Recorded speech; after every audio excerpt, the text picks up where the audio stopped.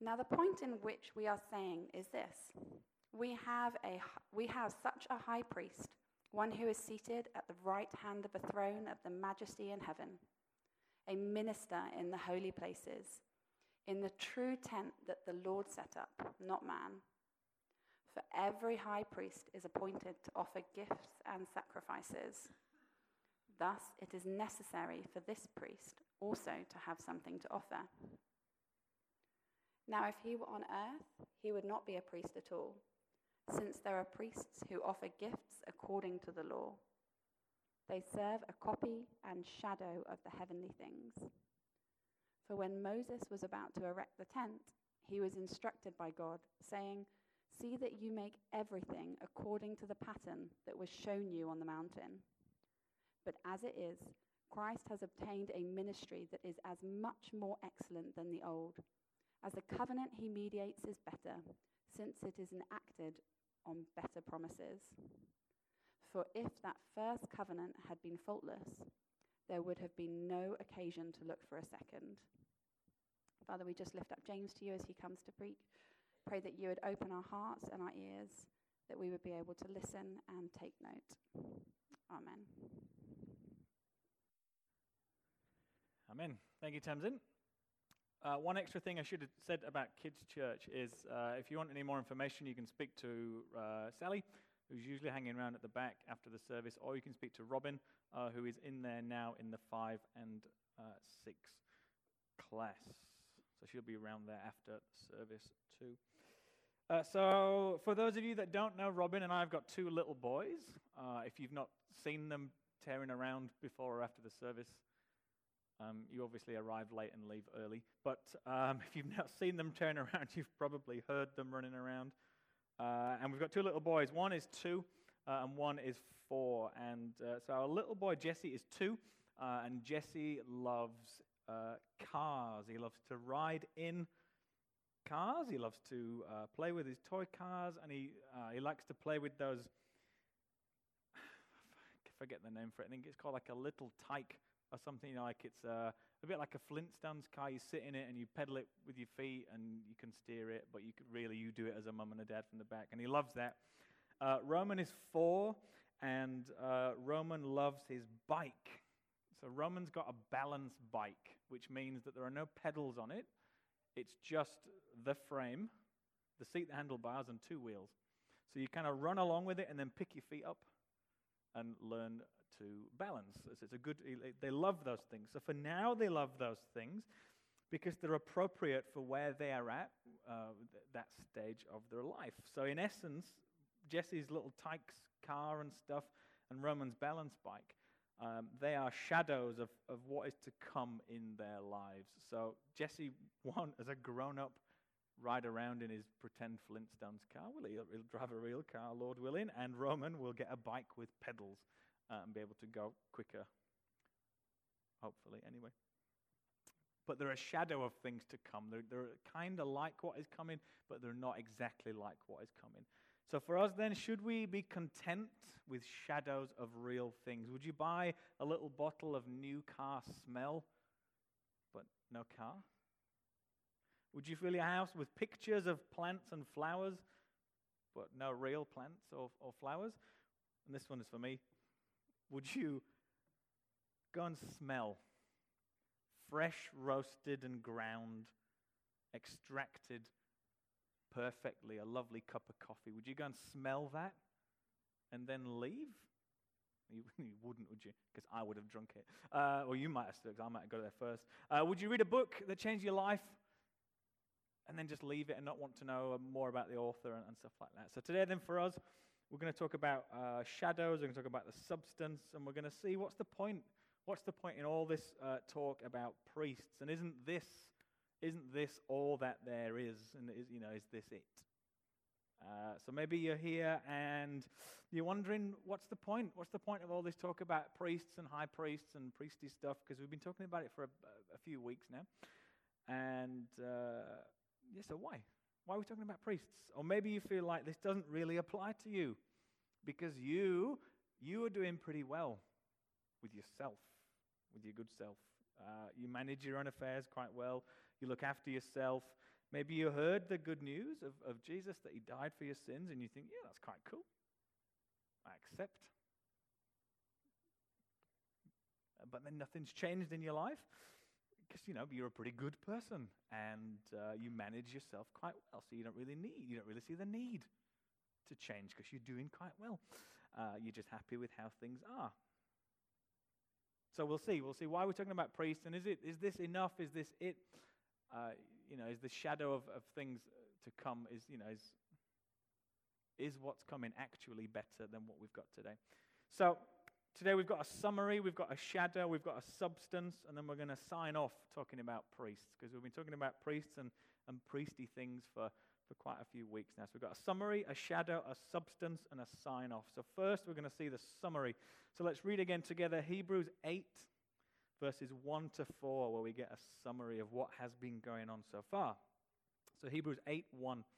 Now the point in what we are saying is this: we have such a high priest, one who is seated at the right hand of the throne of the majesty in heaven, a minister in the holy places, in the true tent that the Lord set up, not man. For every high priest is appointed to offer gifts and sacrifices. Thus it is necessary for this priest also to have something to offer. Now if he were on earth, he would not be a priest at all, since there are priests who offer gifts according to the law. So we've been in this main section of Hebrews for quite a few weeks, and although there are 13 chapters in Hebrews, the later chapters are quite long. So we're about halfway through Hebrews. We've been talking a lot about the priesthood of Jesus, how he is greater than the old way of doing things. Lots of reminders and encouragements for the Hebrews who got this originally. For them to leave behind what was and focus on what is and what is to come. And then we get this wonderful, succinct summary. Christ serves his people before God by offering a sacrifice for sin. So the shadow and the hint and the preview of forgiveness for sins was seen in the Old Testament. It's all throughout the Old Testament. The ministry of the priests in the earthly tabernacle or the temple gave the Hebrews, and when we look back, we see pictures and we see symbols of forgiveness for sins. But Jesus actually came to actually finish and accomplish the job.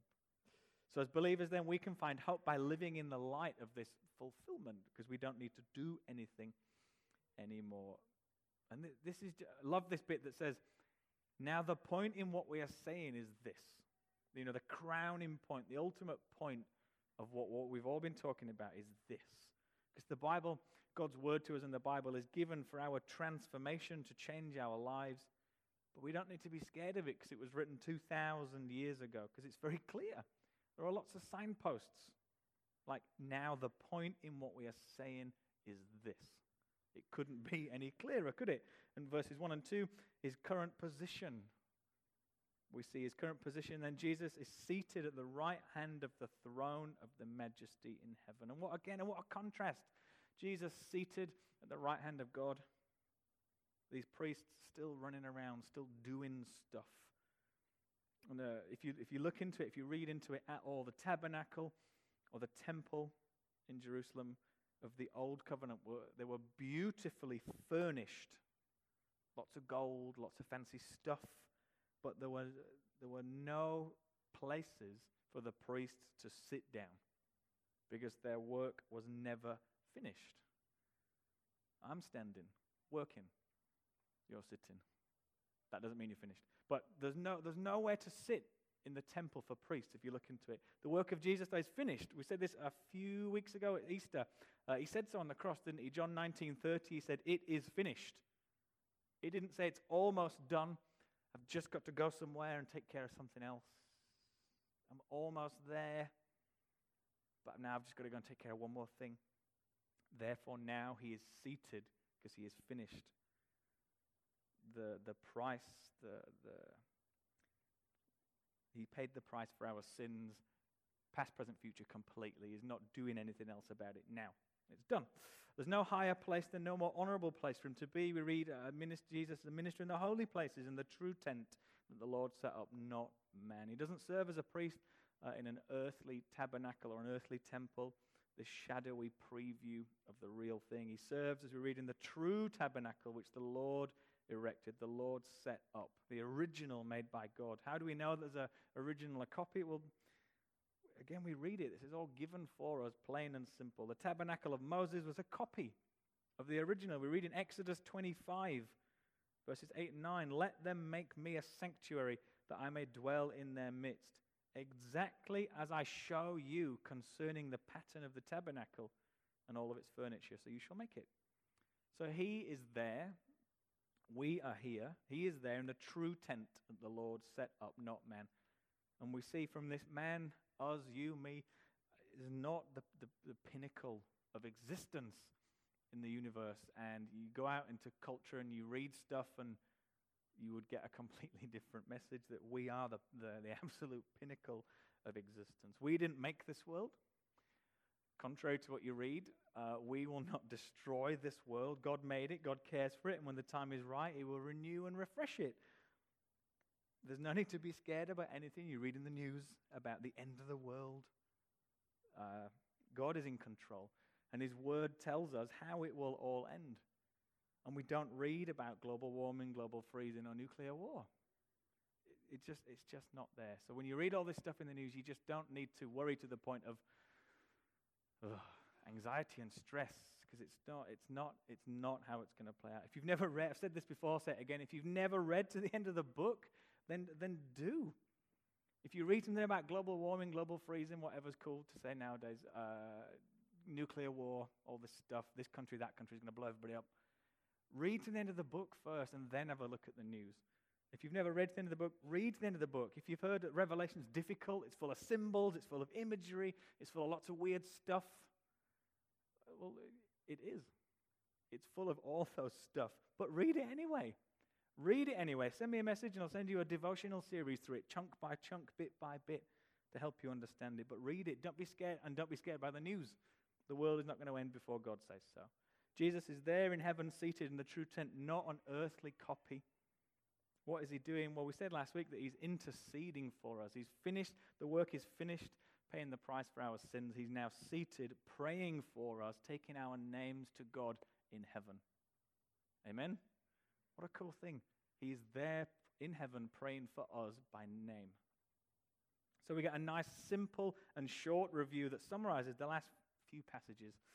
And now we get a shadow. We read about a shadow in verse number 5. So they, the priests, earthly priests, they serve a copy and a shadow of their heavenly things. So when Moses was about to erect the tent, he was instructed by God, saying, "See that you make everything according to the pattern that was shown you on the mountain."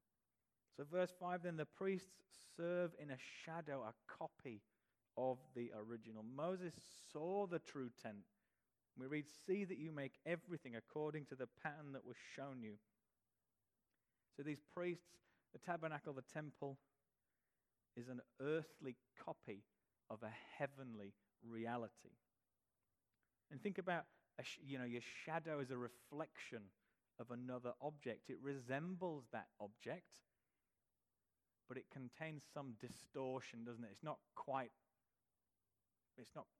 all there. It's not perfect. Think about how you can make your shadow bigger or smaller based on where you stand in relation to a light.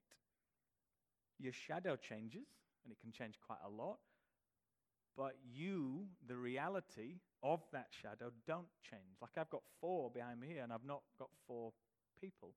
If you move around, it gets bigger, it gets smaller, it gets lighter, it gets darker, but the reality never changes. And in Exodus 25, we read that Moses' tabernacle, the tent of worship, the temple-y tent, in essence, that was built on earth, was made according to a pattern that existed in heaven, a copy and shadow of the heavenly things, the pattern that was shown you. So there is a heavenly temple that served as a pattern. Moses was shown something. Look at this and do your best to replicate. Make it just like this. Jesus' ministry then is our high priest that we've talked about for a few weeks, takes place in the heavenly temple, not in temples here, not in copies and shadows built on the earth. And if you were a Jew, take yourself back here. If you're a Jewish person in the first century, you would have been tremendously proud of the temple. It was, I read this week, it was spectacular architecturally. It was wonderfully decorated inside. But however glorious it was a temple built by man, and it was built by a man that was not that nice. It was nothing. However beautiful it is on the outside and inside, even combined, it's nothing compared to the glory of the heavenly temple that Jesus serves in. Because really, a shadow is never greater than the reality that it represents, is it? And the Hebrews then have been shown that their former way of doing things was good. Nothing's been discounted and trashed, and nobody's been called an idiot for doing this stuff.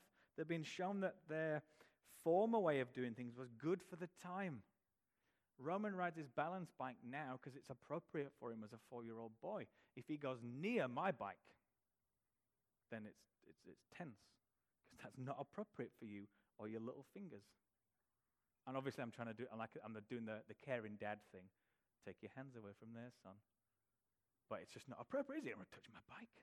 But the balance bike that he's on is appropriate for him right now because that's where he's at. And the Hebrews have been shown, look, all that stuff that you used to do was fine then. But something greater has come along. So when Romans 18, he's not going to ride on his balance bike.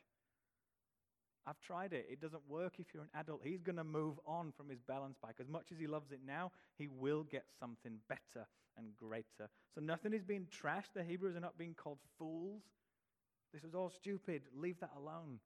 Because, moving into a complete new system of thinking and way of doing things by force doesn't help anybody, does it? That was stupid. Come and do what I tell you to do. You're not getting off on the right kind of footing. And God said to them right at the beginning, didn't he? This was a copy. I'll show you a pattern of stuff, and you can make a replica down here.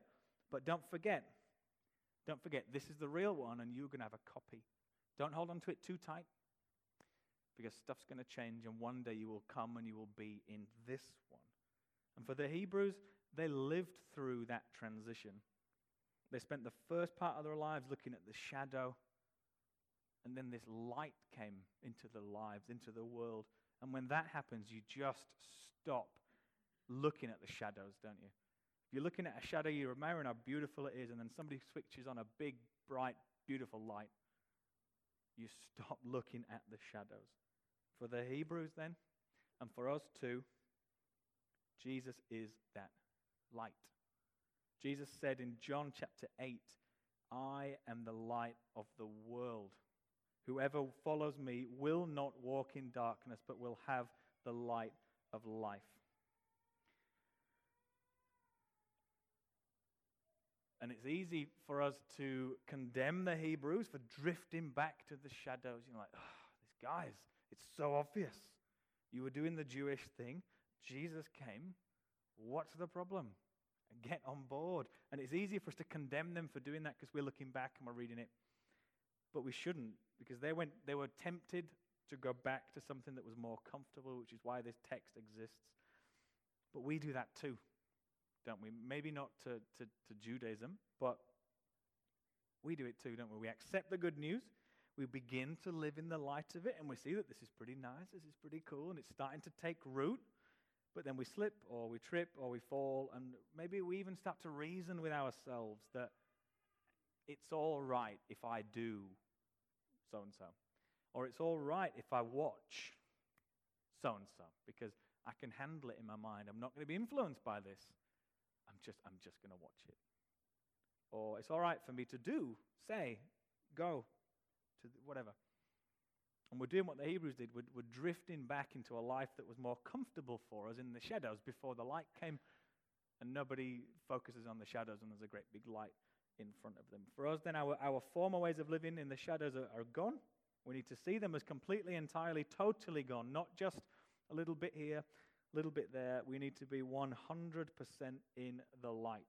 Because when we think about it, that light in our lives has influenced everything about us. So, this is a big statement, and I want you to go with me to the end before you decide whether you agree with me or not. But when we look at the light in the life of a believer, we see that even if we, in our minds, have been working so hard to better ourselves, even if we think we're growing as people, if we think we're doing pretty well, even if we've eaten some of that chicken soup for the soul, we've washed our faces, we've harnessed the power of positive thinking, we've found out who moved our cheese, we're living our best life now. All these things encourage you to take care of you, and there's nothing else. It's you. You see it on Facebook, Instagram all the time. You are responsible for your happiness. Oh my gosh. Anyway, so you've read all those books. You're doing well. Every good thing about our lives that might feel like it's down to us is in some way, shape, or form related to the character and the light of Jesus. Because they're shadows. This is not it. It's a shadow of what's to come. So it's a big statement. Everything good about your lives can be traced somehow to Jesus. But we serve and love a big God, don't we? So it's all right for me to make big statements. But think about it. Think about your parenting, maybe. You're trying to be the world's most patient parent, and you try not to kill your own children. Think about the prodigal son in Luke 15. There's patience there. There's a parent there. God is patient. God is our Father in heaven. Jesus is patient. His patience with Thomas in John 20. I'm not going to believe. You know, all right then, Thomas, come and put your hands here and touch this. There's patience. There's no cracking the whip. Thomas, you fool. I'm here. It's just, look, all right, fine. If that's what it takes for you, come and have a look. Think about your marriage, loving your spouse. Again, you're not trying to murder somebody in your own home. It's your number one earthly relationship. Number one is there. Number one down here is your spouse. The way the world treats marriage and how God views marriage are different. Husbands, love your wives as Christ loved the church. That's not the way the world tells you to treat your wife. So if you stumble into the fact that actually we've got a great marriage, we love each other, we do all this stuff for each other, you'll find that at the core are the principles of the Bible, the principles of Jesus, the Word of God. Whether you acknowledge that or not, what is good about your marriage will be found in here. Being diligent at work, Jesus entirely devoted to the task that the Father gave him in John chapter 4. Think of, if you want to get more spiritual, want to pray more, Jesus often went off to be spiritual and pray more. And we could go on and on and on and on. But at the core, everything that glorifies God in your life, every evidence of light in your life, even if we think we've stumbled upon this ourselves, we've read all the self-help books and we're helping ourselves, everything that glorifies God in your life and every evidence of light in your life, every instance where fruit is being produced in your life that benefits other people, we are not at the core of that. Jesus and his word and his will and his way and his light are at the core of everything that's good in our lives. Amen? Good. So the shadows always point to a reality, and the temple, the priest, the sacrificial system, all of that points to the substance that Jesus embodied. Simply, all of that stuff points to Jesus. And we see the substance in verse number 6. But as it is, Christ has obtained a ministry that is as much more excellent than the old as the covenant he mediates is better, since it is enacted on better promises.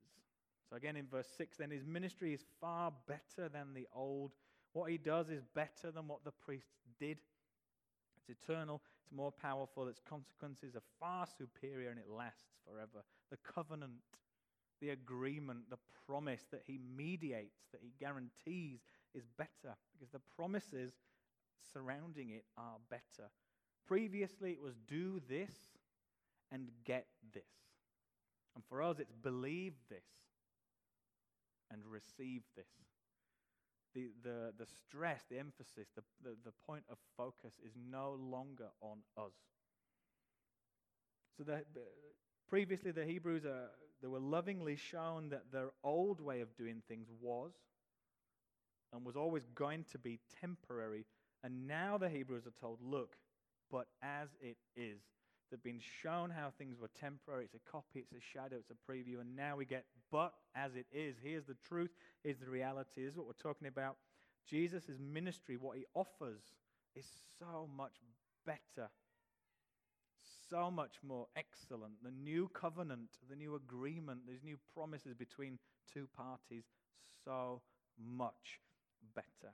So as for them, so for us, whatever, whoever, or wherever you've got hope rooted, whoever, wherever you trust, whatever you run to when things are difficult, whatever, whoever, wherever you trust for today and all of your tomorrows, even if you've just got a tiny, tiny piece of yourself reserved for something else, like 90% Jesus,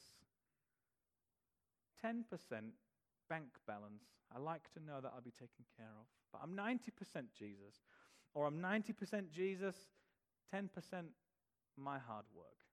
I'll do it ultimately. If things go wrong, then I'll turn to him, but, 10% me.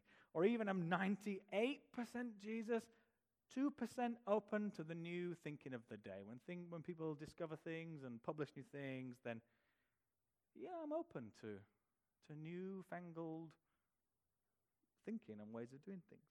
So whatever, whoever, wherever that is for you, it's just not as good. It's not as good, and it never, ever, ever, ever, ever will be as good. The new covenant, the agreement, the promise is so much better because it's a covenant marked by believing and receiving instead of earning and deserving. Because we've covered this before. If it was earning and deserving, none of us would deserve anything. Amen? We are never going to work ourselves up there by doing good stuff. Never, ever, ever, ever, ever, ever, ever. If you've got your paper Bibles open, turn with me. If you're following on your phone, swipe with me. And if you're following on the Bible app or the Saar Fellowship app, then this is there for you already. But let's go to Romans chapter 10. It's a few books back in your Bibles. Paul writing to a group of believers in Rome. So Romans chapter 10, and we'll pick it up in verse 5. So Romans 10:5. For Moses writes about the righteousness that is based on the law, that the person who does the commandments shall live by them. But the righteousness based on faith says, do not say in your heart, who will ascend into heaven, that is to bring Christ down. Or who will descend into the abyss, that is to bring Christ up from the dead. But what does it say? The word is near you, in your mouth and in your heart. That is the word of faith that we proclaim. Because if you confess with your mouth that Jesus is Lord and believe in your heart that God raised him from the dead, you will be saved.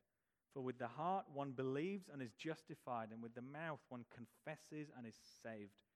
For the scripture says, everyone who believes in him will not be put to shame. For there is no distinction between Jew and Greek, for the same Lord is Lord of all, bestowing his riches on all who call on him. For everyone who calls on the name of the Lord will be saved. It's believing and receiving. There's no earning and deserving there, is it? And I think all too often we're guilty of front-loading the gospel. And by that I mean that we tell people that they need to do stuff before you're a real Christian. whatever that means. So you've got to attend some classes. You've got to be baptized before you're a real Christian. Maybe, they need to raise their hand in a prayer when the offer of salvation goes out. If you don't raise your hand when that particular prayer goes out, then, are you even a real Christian? Or maybe you've even got to walk down the aisle to the front of the church in front of people. And if you're an introvert, you're probably shaking in your boots because that's just not what you want to do, is it? You don't want to walk down to the church in front of a couple of hundred people. You don't want to do that. You make a public declaration right then and there, and unless you do that stuff, then you're not a Christian. Then you are a believer. Then you are saved when you've taken the walk. And that's just wrong, isn't it? That's very subtle, but that's works-based. That's you doing some stuff. That's you trying to earn some stuff and then claiming that you deserve some stuff. So do people want to do those things when they're in relationship with the Lord? Sure. You want to be baptized. You want to show people, this is me. But are you forced to do them to get into a saving relationship with Jesus? No. It says, believe all who call on the name of the Lord. It's a belief thing. Think about this. Religion is very, very complex in actions and very simple in thinking. So you need to do lots of stuff, lots of often complicated stuff, very perfectly on the right day, the right time. And then all will be well with you because the perceived deity here said so. And that's it. Do all this stuff and deity says so. But for us, an intimate relationship with a living person is different. In action, it's incredibly simple. Believe and receive. And then in thinking and an analysis, it's as complex as it is profound. It takes more than a lifetime's worth of study, meditation, prayerful consideration, and analysis, and we're still never going to understand everything until we get there. But in practice, it's very, very, very, very simple. Believe and receive what he is offering. And isn't that just good news about the good news? And what Jesus offers is better. We read, since it is enacted on better promises. And these promises see us through desperate and very dark times because Jesus has promised you something and he doesn't make promises that he's not going to keep. The promises that come alive to us through the Spirit of God, the same Holy Spirit that inspired the writers of the Word of God, the human writers of the Bible will illuminate this for you. When you read this, it becomes real and alive. The promises, blessing, undeserved favor for us in believing, rather than promises to curse and to judge. Last week, 2 weeks ago, we talked about the last verse of the Old Testament being a curse and the last verse of the New Testament being a wonderful promise. The new covenant, then, the new agreement between God and people is not about me or you or even us together corporately. It's about God. It's not about our work or our efforts, what we bring to the deal. It's about what Jesus did for us and if we believe in that or not. As we believe, we are changed. We are changed day by day. You're not going to wake up tomorrow a nun or if you're a man, a monk. You're not going to wake up with a collar on and a funny thing shaved into you. It doesn't happen like that. We wish that it could happen like that. Wake up tomorrow, super spiritual. Incense burning in the house. Monk-like choir music playing in your house. We wish that we could wake up super spiritual, but we don't do it. It's day by day, from the inside outwards. These promises and the new covenant help us to become what the old covenant never ever could, which is godly people being transformed into his image. These new promises, this new covenant helps us to live a better life than we were living, even if we feel like we're doing pretty well. We're taking care of ourselves. The promises that Jesus brings and offers and the life that he offers us is so much better than anything that we could ever work into existence for ourselves. Think about this. The promises in the first covenant, Old Testament, were about now. It's about length of days. It's about increase in flocks and herds and family. And it's about harvest. It's about national privileges for God's people. It's about peace and abundance and prosperity and safety in the now. And there was also the promise there of eternal life. We can't discount that, and it'd be wrong to say that it wasn't about eternal life. But there's so much other stuff going on in the old covenant. In the new, it's very, very simple. It's eternity that we're talking about first and foremost. Our eternal destination, and it rests on his faithfulness, his goodness, and it rests on him, not us.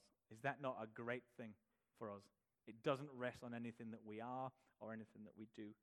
Our mind is directed to heaven as part of this new covenant. We think more about eternity than we think about now, with the hope and the assurance of eternal life. I read a really, really short book this week called The Dying Hours of Good and Bad Men Contrasted. Wow. It's a really, really short book, maybe like 40 pages, but just wow. These men on their deathbeds, maybe the week or two leading up to their death, good and bad men contrasted what they thought, what they said, the kind of things that they saw in dreams and visions, and just the end of these men's lives.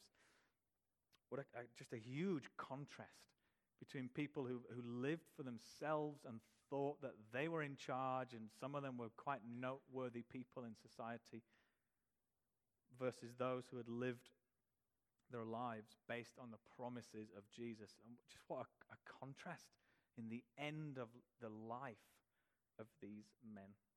A huge contrast. Life in the shadows, taking care of it yourself, or life in the light. The shadow, then the substance, and then we get an ultra-logical, sensible sign off in verse 7. For if that first covenant had been faultless, there would have been no occasion to look for a second. It's very, very simple, isn't it? If the old way of doing things was good enough, there would not have been the need for a new way of doing things. Could that be any more simple and straightforward? If something is broke, you don't fix it. It's very, very simple. Think about getting a new car. And it's perfect. This new car is perfect, inside and out. It's very reliable. When you put the key in and turn it, or maybe you press the button if it's new, it starts every time. And for some of us, that's some kind of miracle. Turn the car on, it starts. Fantastic car. There are no Cheerios between the seats.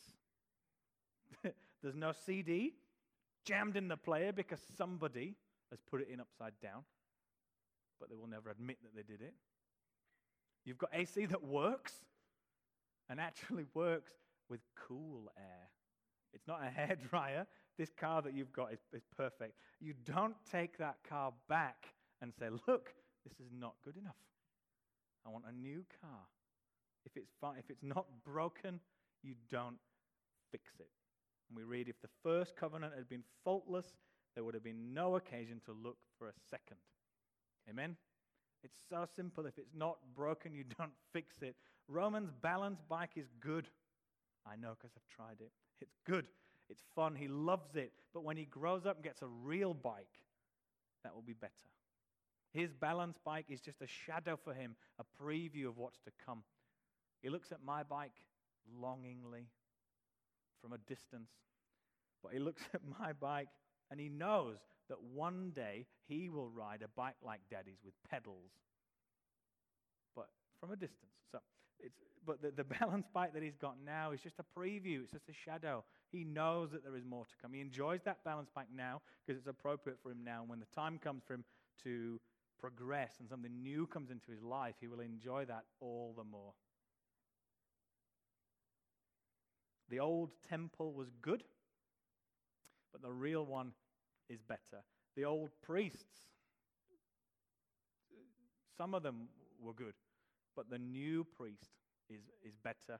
The old covenant was good. God put it out there. The old covenant was good. The new one is better. What's the point in all this then? Why are we talking about priests? And is this not all there is for us?